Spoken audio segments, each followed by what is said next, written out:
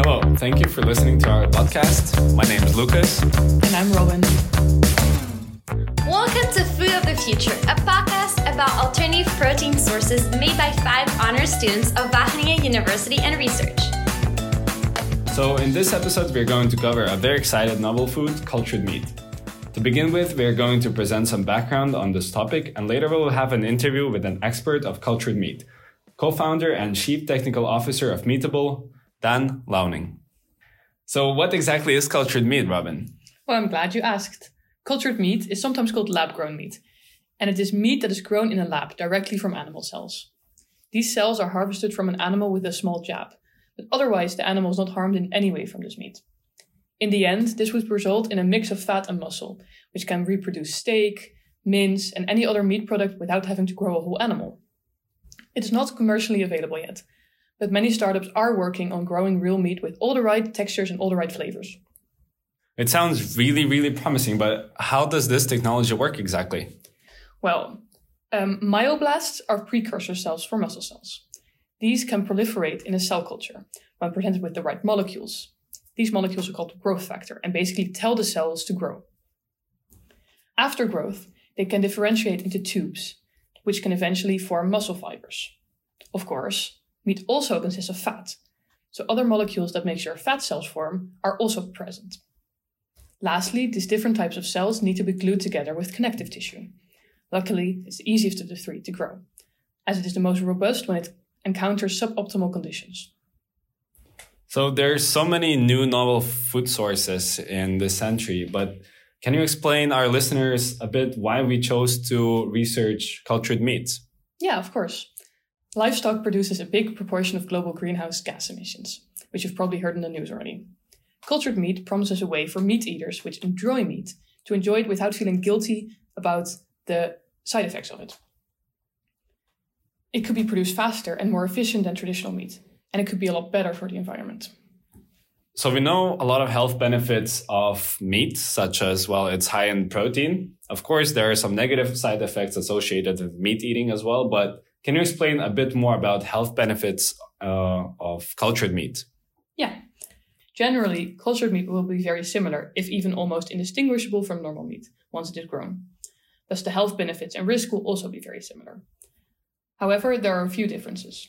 With lab-grown meat, the risk of cross-contamination from E. coli and Salmonella bacteria will be significantly lower, as there are no organs close to the meat that can carry these microbes.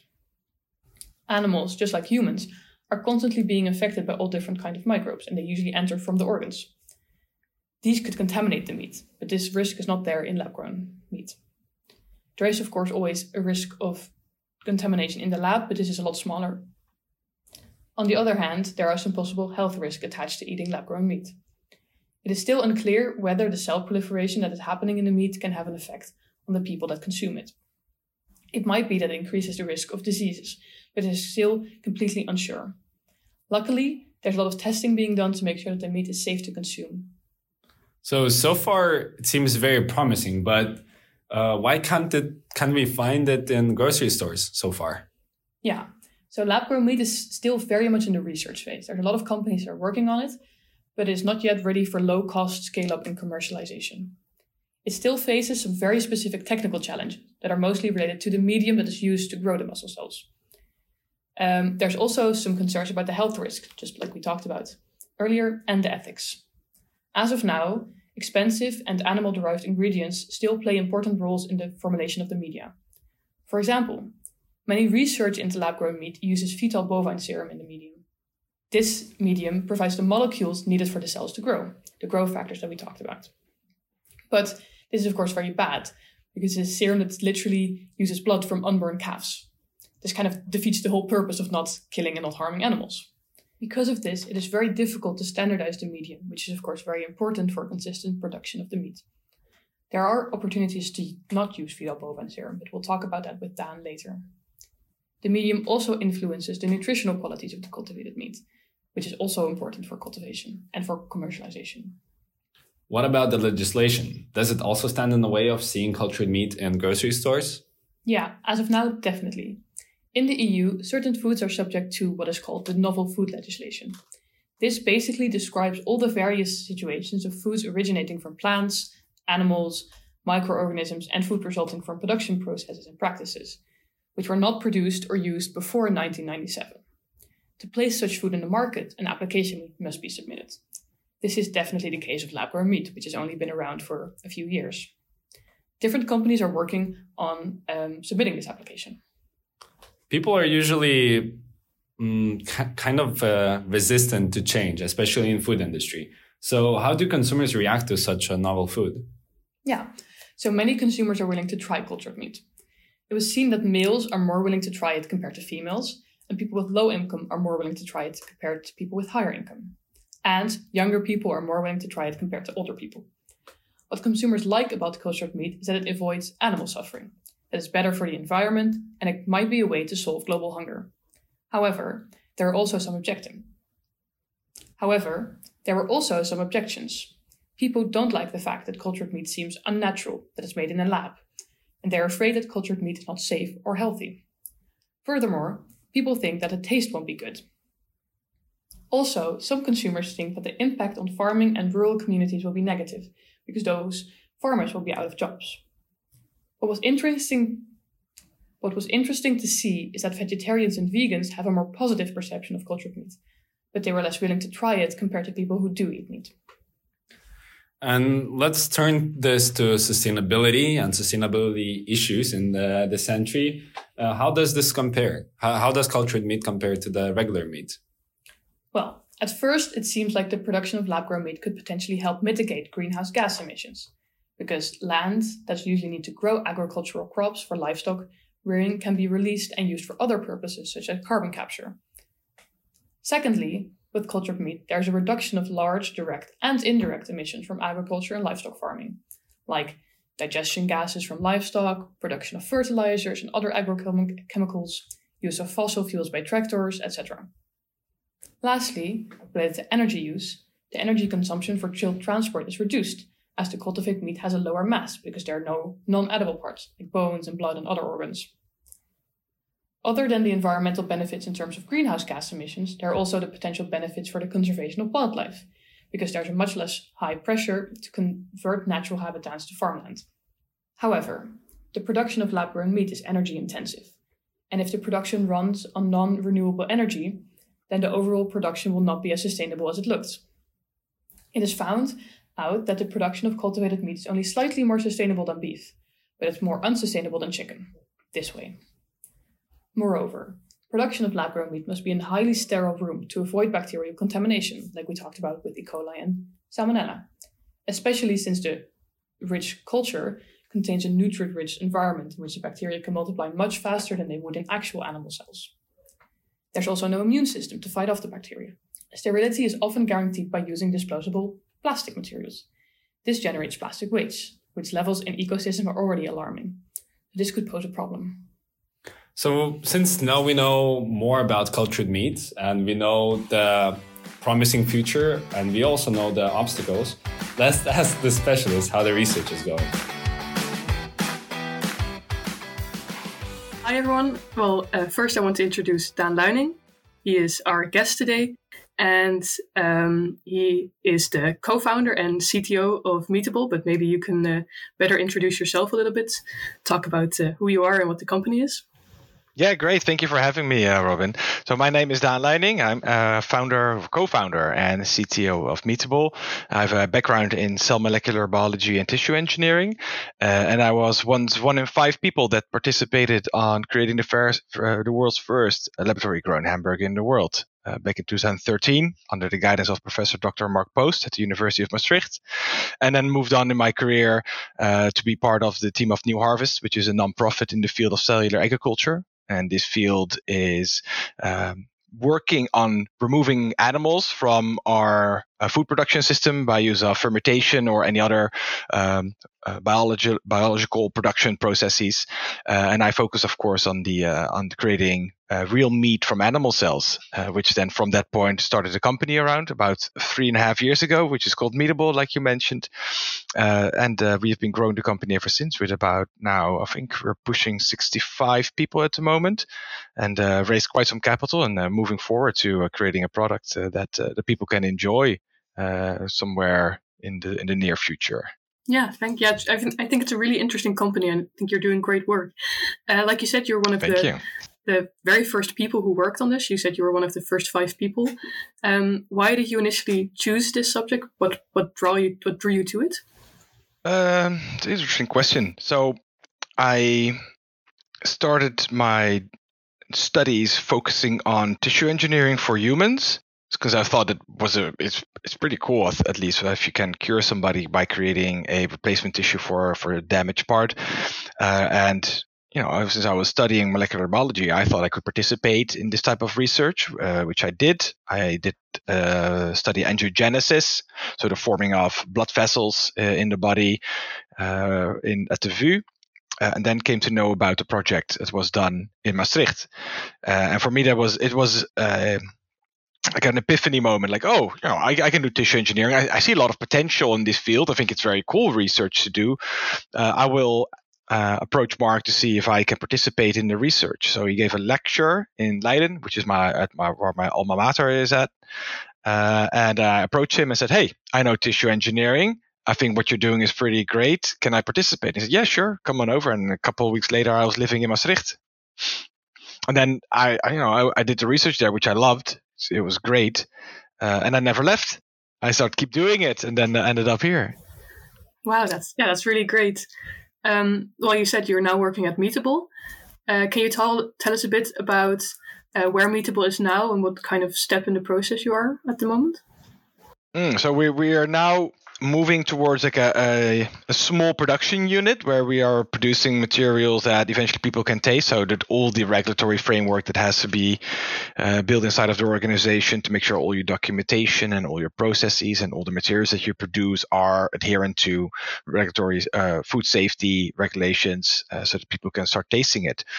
So we've really come quite far from where we are right now. So we started in late 2018 in Leiden, at the Bioscience Park in Leiden, and then we had 25 square meters of office space and 25 square meters of lab space, with just the 3 of us, and then start growing cells and start making stuff and expanding, and then eventually we grew to 8 people, which for 25 square meters is a bit small.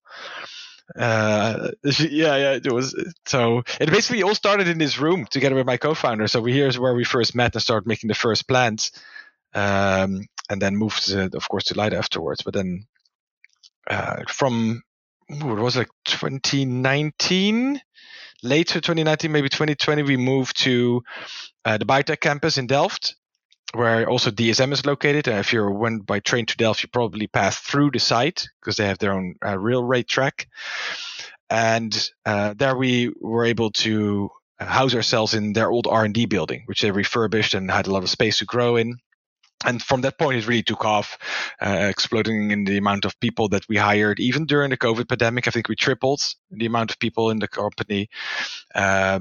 Growing more cells, better differentiation processes, creating more muscle tissue, more fat tissue, making sure the process is reproducible and stable and safe, and all the things that you have to do when it comes to food production.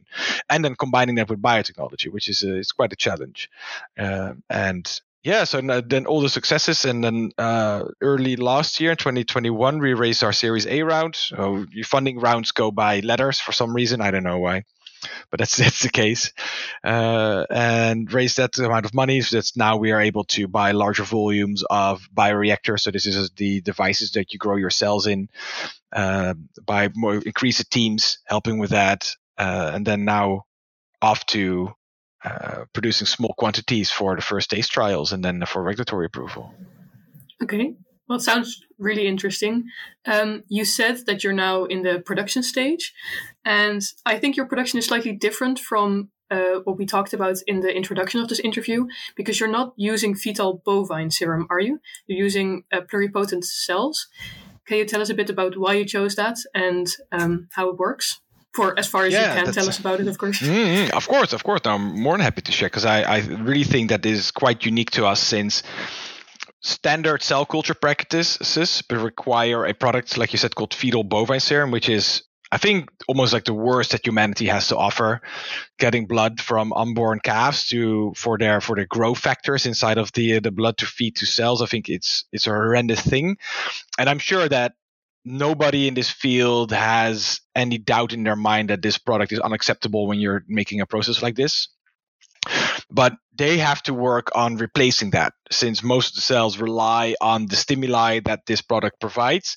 But if you use pluripotent cells, which is a cell type that is very early on in its development, so it has a lot of growth potential by itself, you don't need to have that signaling that comes from the fetal bovine serum. The cells provide the growth stimulus themselves, because that's what the genes that are responsible for that are turned on.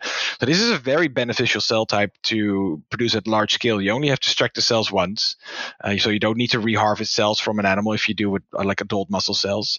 They have the innate growth capacity and then not the requirement of fetal bovine serum, and you can turn them into basically any cell type that you want. But of course, we are most interested in muscle and fat, since that is the majority where your meat tissue is being made of.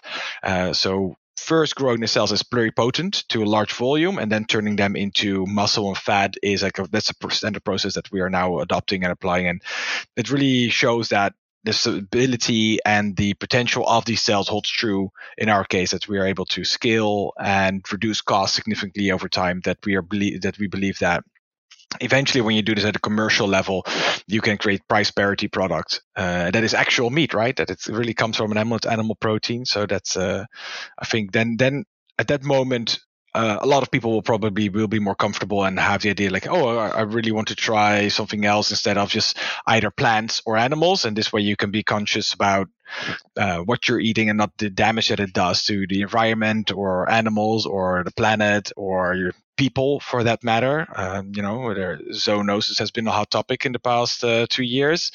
And I think we definitely have to start thinking of a different way how we are producing our food using animals as a source. Yeah, I think that's really clear. Like you said, zoonosis is a big problem, and not using animals is both for animal welfare really good, but also for our own welfare. You are still very much in the research phase. You're working on scaling up. But what do you think are the biggest hurdles that you're now facing, and that could potentially make it so that cultured meat takes a lot of time before we see it in the supermarkets?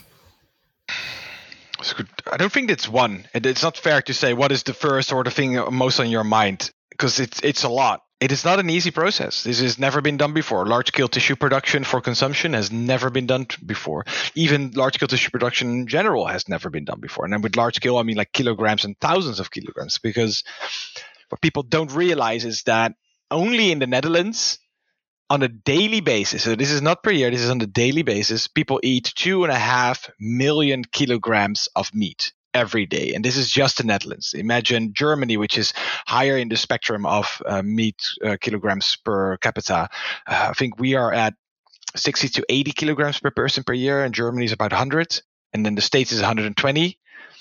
And then, we're not, this is what you see happening. As soon as people have access to more wealth, the first thing they do is adopt animal proteins in their diet.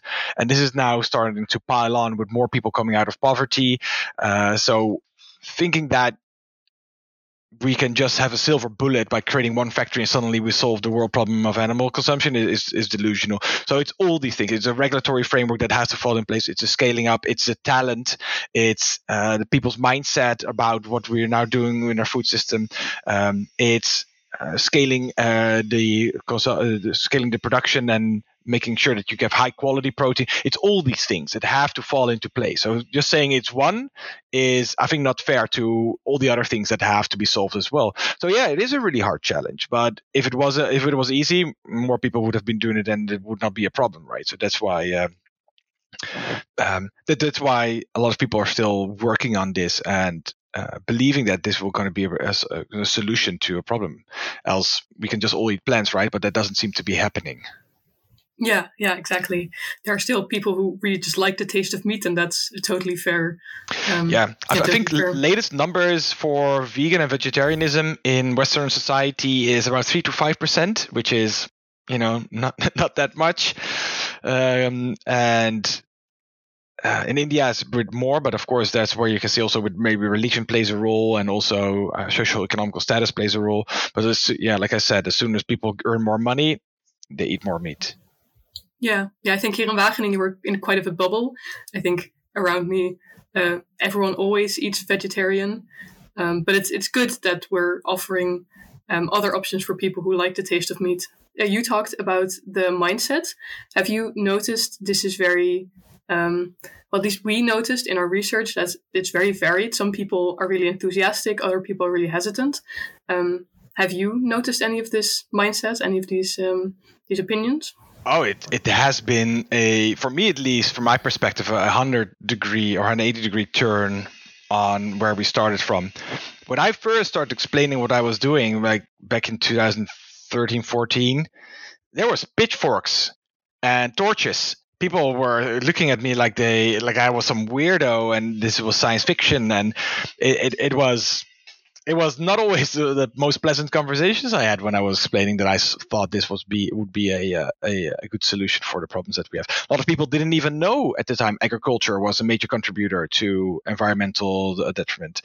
It was not as widespread known as it is right now. It was all coal, oil, and all those. The energy part was more the focus of the climate challenges. But now it has become, for some reason, I think 2017, 18, suddenly this whole mindset switched, and now farmers are being targeted for their damaging environment, which is not always fair, right? It's not always fair to do so, but it's reality. It's a fact. If you see what's happening currently in at least in the Netherlands, but also in Germany, farmers protesting that they are now being portrayed as these environmental disaster causers, which I don't think is really fair. But still, even today, there's, like you said, there's a mosaic of people, right? Mosaic of people that, some people that are vegetarian right now who might try our product. We call them carnophilic vegetarians. So people who don't eat meat because of conviction, environmental or welfare, say, hey, if you can remove that for me, then I still like to enjoy the taste of it. And there's people that, of course, just don't eat it because, they don't think it's a healthy part of their diet, or they just don't like the taste. So there's a variety of people. But like I said, the market is so mind-boggling huge that it doesn't matter if it's only 1%. I think global meat and fish markets are $1,000 billion a year. That's how big this is. So we need to do everything. We don't have the luxury to say, oh no, plants going to solve. Oh, it's same. It would be crazy if you would do this with energy, right? If you would say, oh no, solar's going to do everything. No, that's not how this works. You need to do and wind and solar and nuclear and maybe even more experimental, like tidal wave energy, fusion or fission. All these things you have to try to make sure you're not reliant on one source of energy. And the same goes with food. You want to have options, and you want to make sure that there's a continuation in risk mitigation of the production processes that you have. And then maybe to turn back to your question. Yeah, I have seen a lot of variation. People are huge fans of the idea. People are not so much. But I think there's enough on both sides to make sure that there's room for everybody to exert their choice in what to eat. Yeah, exactly. I think that is also what we want to show with this podcast, that there are many different types of food of the future, and there's not one perfect solution. There's all these different types of solutions, and together maybe they can solve the problem. I think they have to. I think they have to. The problem is too big to rely on one thing to take it away. I don't think that's reality, and hasn't turned out and hasn't shown to be. Yeah, exactly. You talked a little bit about zoonosis, which is one of the big risk factors with growing animals and getting meat from there. Have there been any risks that you've encountered with cultured meat, and how have you mitigated those risks? The good thing is that, of course, we grow these cells under sterile conditions.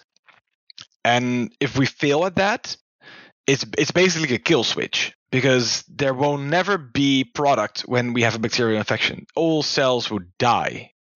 So there won't be a product at the end. So I think we have an advantage there, that we are not able to create a infection that will turn up in the product, at least during the production process. If you open a package and you leave it out of the fridge, things happen, but not during the process itself. I think we have an advantage in this, since a cow is born and you feed it and you slaughter it and then it's being sold. There's no QA, QC, no sample testing of a cow during its lifetime to see, how it's doing. And when if you're using like biology in the way that we are intending, you can control the process and measure the process and have all these steps in place that you want to check up on how things are going, which you cannot do in an animal. So we can go into a bioreactor, take a sample of the cells. How are the cells feeling? We have probes. Oh, how's the pH being controlled? How's the temperature being controlled? How's the dissolved oxygen being controlled? Oh, we can do afterwards saying, how much protein is being made in this process? How much types of protein are being made in this process? Really taking a molecular biology approach to understanding what we are making, how we're making it, and what finally comes out of the process. And I think that is going to be quite unique. Maybe even leading, and this is a very much speculation and definitely not what we're currently are working on, but thinking of, can I steer the process to have a better nutrient value, like types of fat that you have in there, or higher protein content in there, or maybe lower protein content in there, to make a more personalized product for different types of group of people that have preferences in their diet. A lot of people compare then, can you make Wagyu beef? Yeah, probably. But is that going to be like, standard Sunday beef dinner protein? I doubt it. But these are the things like, we can start thinking about those things as well, and what actually is meat, and what do people then enjoy about it? Yeah, so it sounds like you're really able to control every step of the process and also change it and make it to be what you want it to be.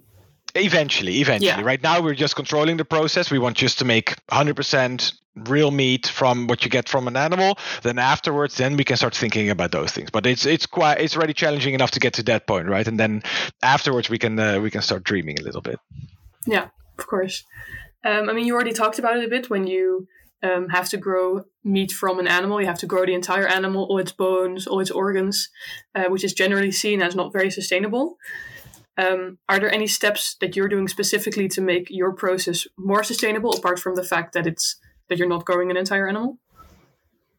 Well, that's about it, right? Since normally, for example, especially ruminants, they belch and they produce either ammonia or methane, and they have all these byproducts just for them being alive.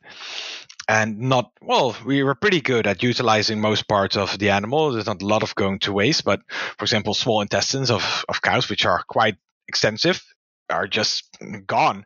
And in our case, we convert all the matter that we feed in the cells, all the glucose, all the amino acids, all the salts, just the mixture of nutrients that the cells consume. The intention is that we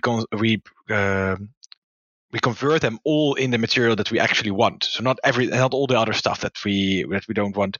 And this, of course, especially since you don't have to digest all this stuff, where the methane bacteria resides in the stomachs of cows, for example, we don't need that. And this, of course, is massive benefit, since methane, and there's debate on this, of course. So it's a 25 or whatever times more potent greenhouse gas, but it's less long-lived. But it's an unnecessary greenhouse gas that you're producing just by feeding an animal. If you don't have to do that with our method, I think you can already make huge steps in the reduction of the output of this type of product. Yeah, that makes sense. You're just eliminating all those unnecessary byproducts and really focusing on having a nearly 100% conversion from input to output. Yeah, the goal is a mass balance, and a lot of people have been working on this also with life cycle analysis. A famous study for this is from CE Delft, and of course we've done our internally ours as well, since the process they describe doesn't necessarily match what we have been doing, but at least showing that utilizing these processes, there's better conversion rate, and it is not great, right? If you're going for the status quo, a cow, I think it's 1 kilogram of feed for 25 kilograms of feed for 1 kilogram of meat eventually. Chickens is much better, and of course chickens don't produce methane and that type of thing, so that's why we're mainly focused now on porcine and bovine meat that we're trying to produce, but also pigs, all the ammonia that they're producing, that now even the Dutch government is thinking about buying out farmers that are close to protected natural areas, since all the ammonia that is being produced there.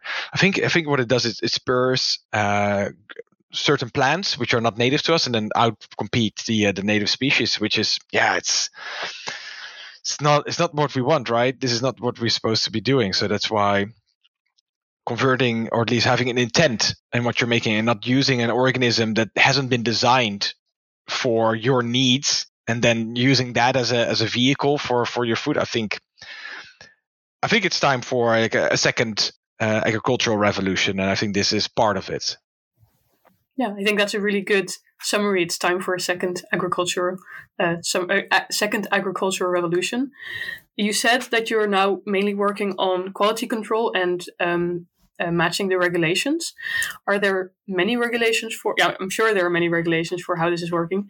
And I was also wondering, on the legal side of things, are there any extra steps you have to take? Is this a novel food? Is it not?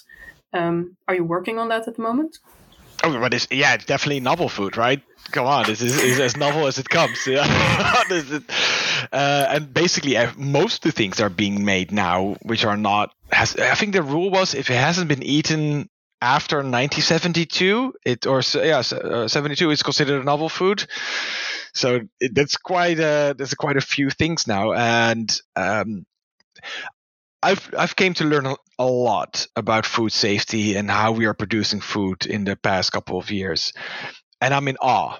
I'm in awe that I can just go into a supermarket, and never in my life has been a thought in my head, oh, I might die from this, what I'm now buying. Never. Well, laundry detergent maybe, right? But it's at least when it comes to food.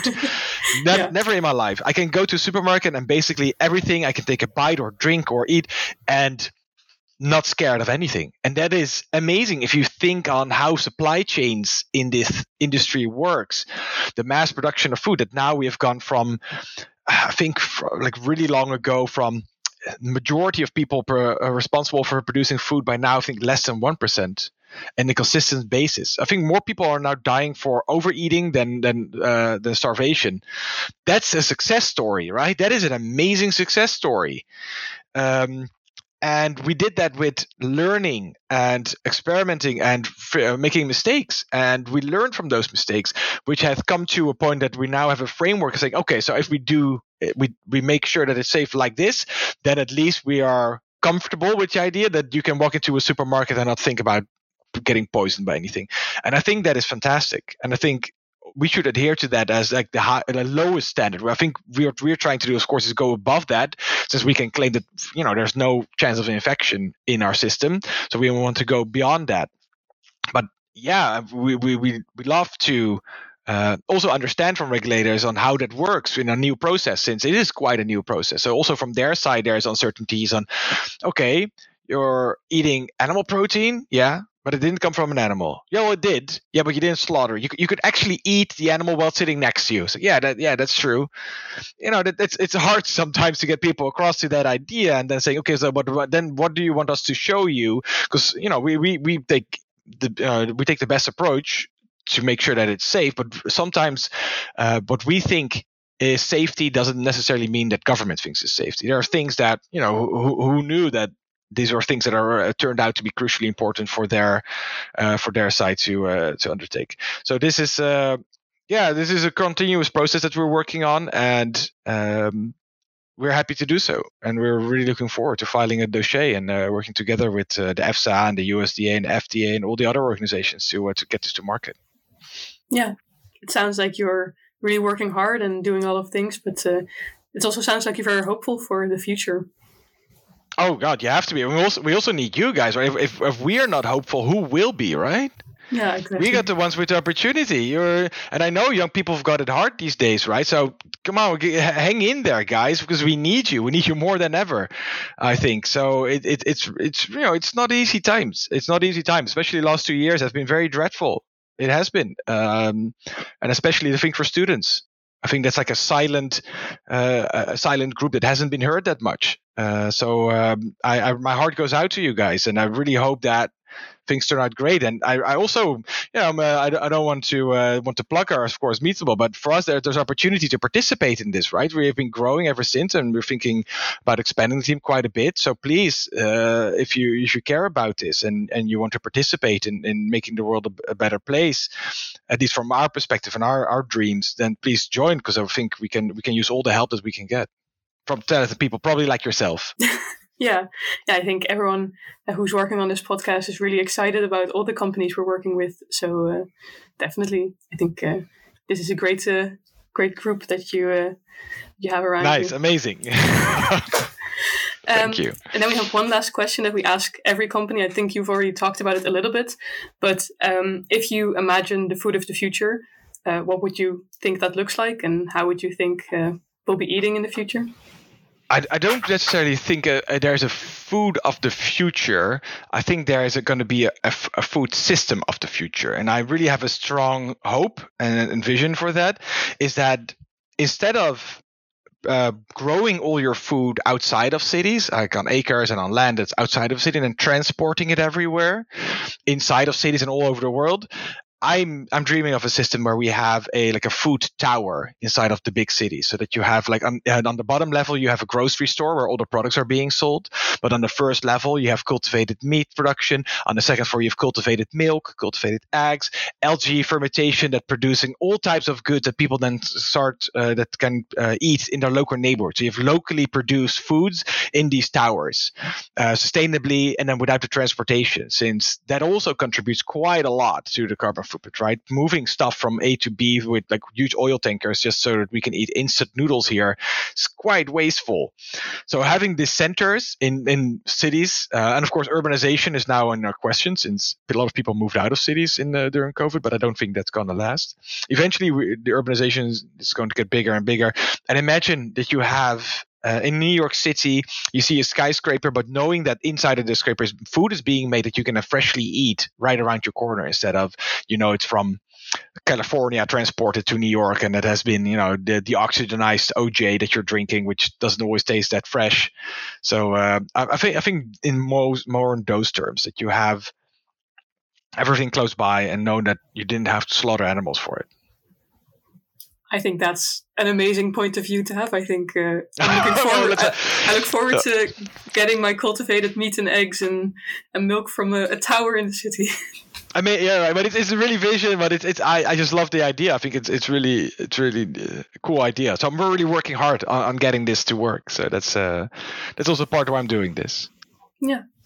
Well, thank you very much for your time, for your information, and we're looking forward to seeing Meatable products in the supermarket. Amazing. Thank you so much for having me.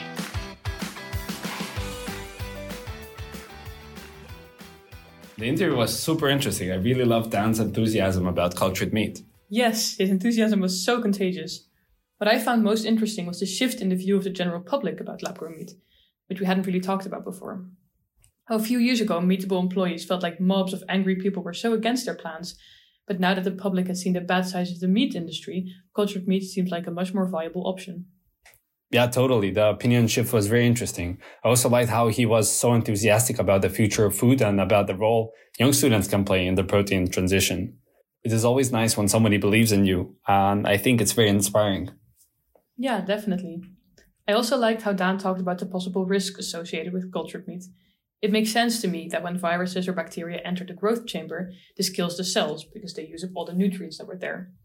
A big plus for cultured meat that not many people realize and are aware of is that there are much lower risk of contracting diseases like salmonella, so it's probably safer to consume than normal meat. It is also great they don't need to use fetal bovine serum, because that is clearly one of the biggest ethical hurdles for people wanting to eat cultured meat. It is also very expensive. People probably won't eat cultured meat if it's more expensive than the normal meat or other alternatives. Yeah, definitely. Well, overall, I think cultured meat still has a very long way to go, especially in terms of large-scale production and legislation. But it's such an interesting field, and we should all definitely keep our eye on it. Thank you for listening to the Food of the Future podcast. If you enjoyed this episode and you would like to help support novel and creative food sources, please share it with others. Thanks again, and we'll see you next time.